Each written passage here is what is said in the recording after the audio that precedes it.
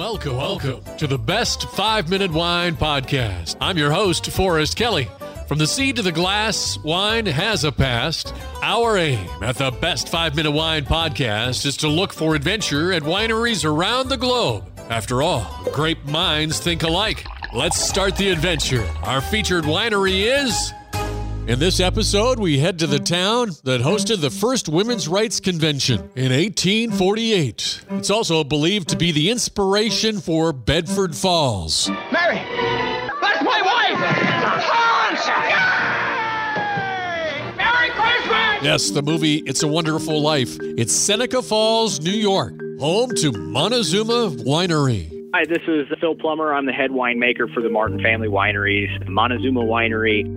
Under the Martin Family Wineries and Distilleries, you have Montezuma Winery, Old Forge, Idle Ridge Winery, Alder Creek Distillery, and Hidden Marsh Distillery. We're going to focus on Montezuma Winery. Since you are the head winemaker, Phil, let's get a little background on yourself. I'm originally from Pittsburgh, Pennsylvania, but I came to Rochester, New York to go to college. I went to RIT, and I was there for this really specialized computer science program, and I got a couple years deep into that and came to the realization that I was headed for a life where I was going to be buried at a lab bench or behind a computer screen, and that terrified me.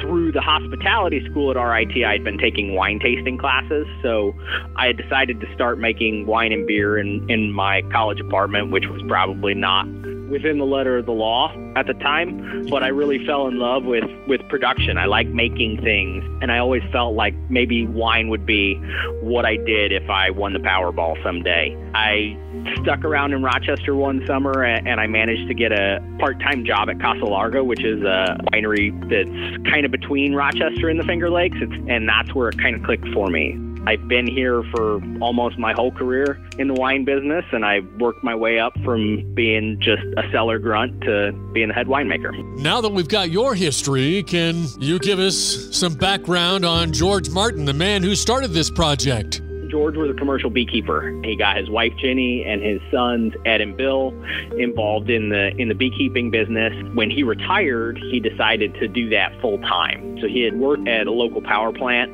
At their peak, they were running hives all up and down the East Coast as part of a commercial pollination business. They started making meads as kind of a way to settle down a little bit. When they got started in the late 90s up in Sterling, New York on Lake Ontario, which is where they're from, they were just making meads.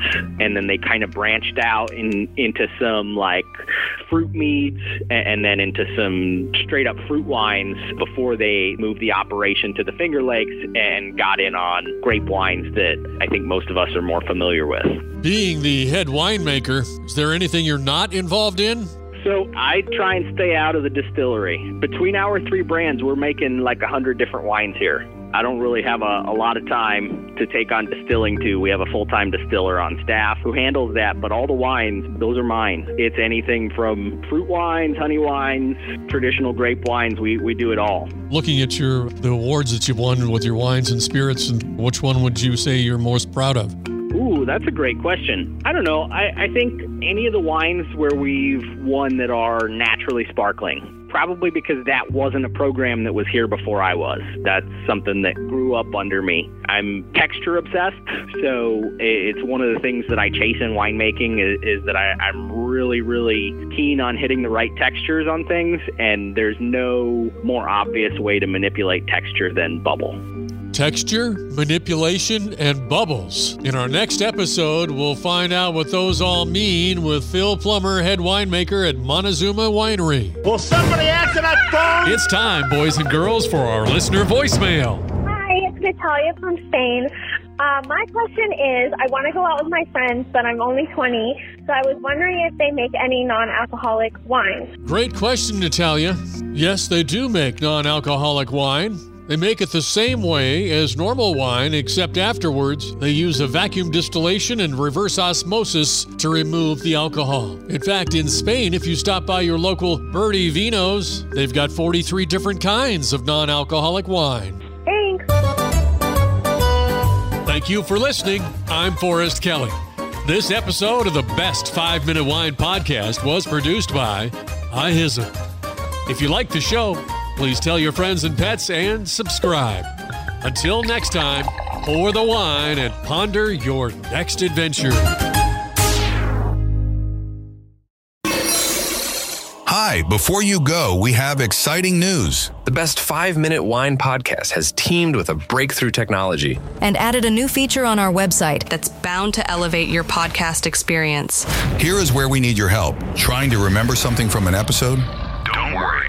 Search for it, and we will find it for you. Have you ever thought you could just ask questions and chat about the episodes as if you were talking to me? Well, now you can. That's right. Our episodes are now interactive, and they're waiting to have a conversation with you.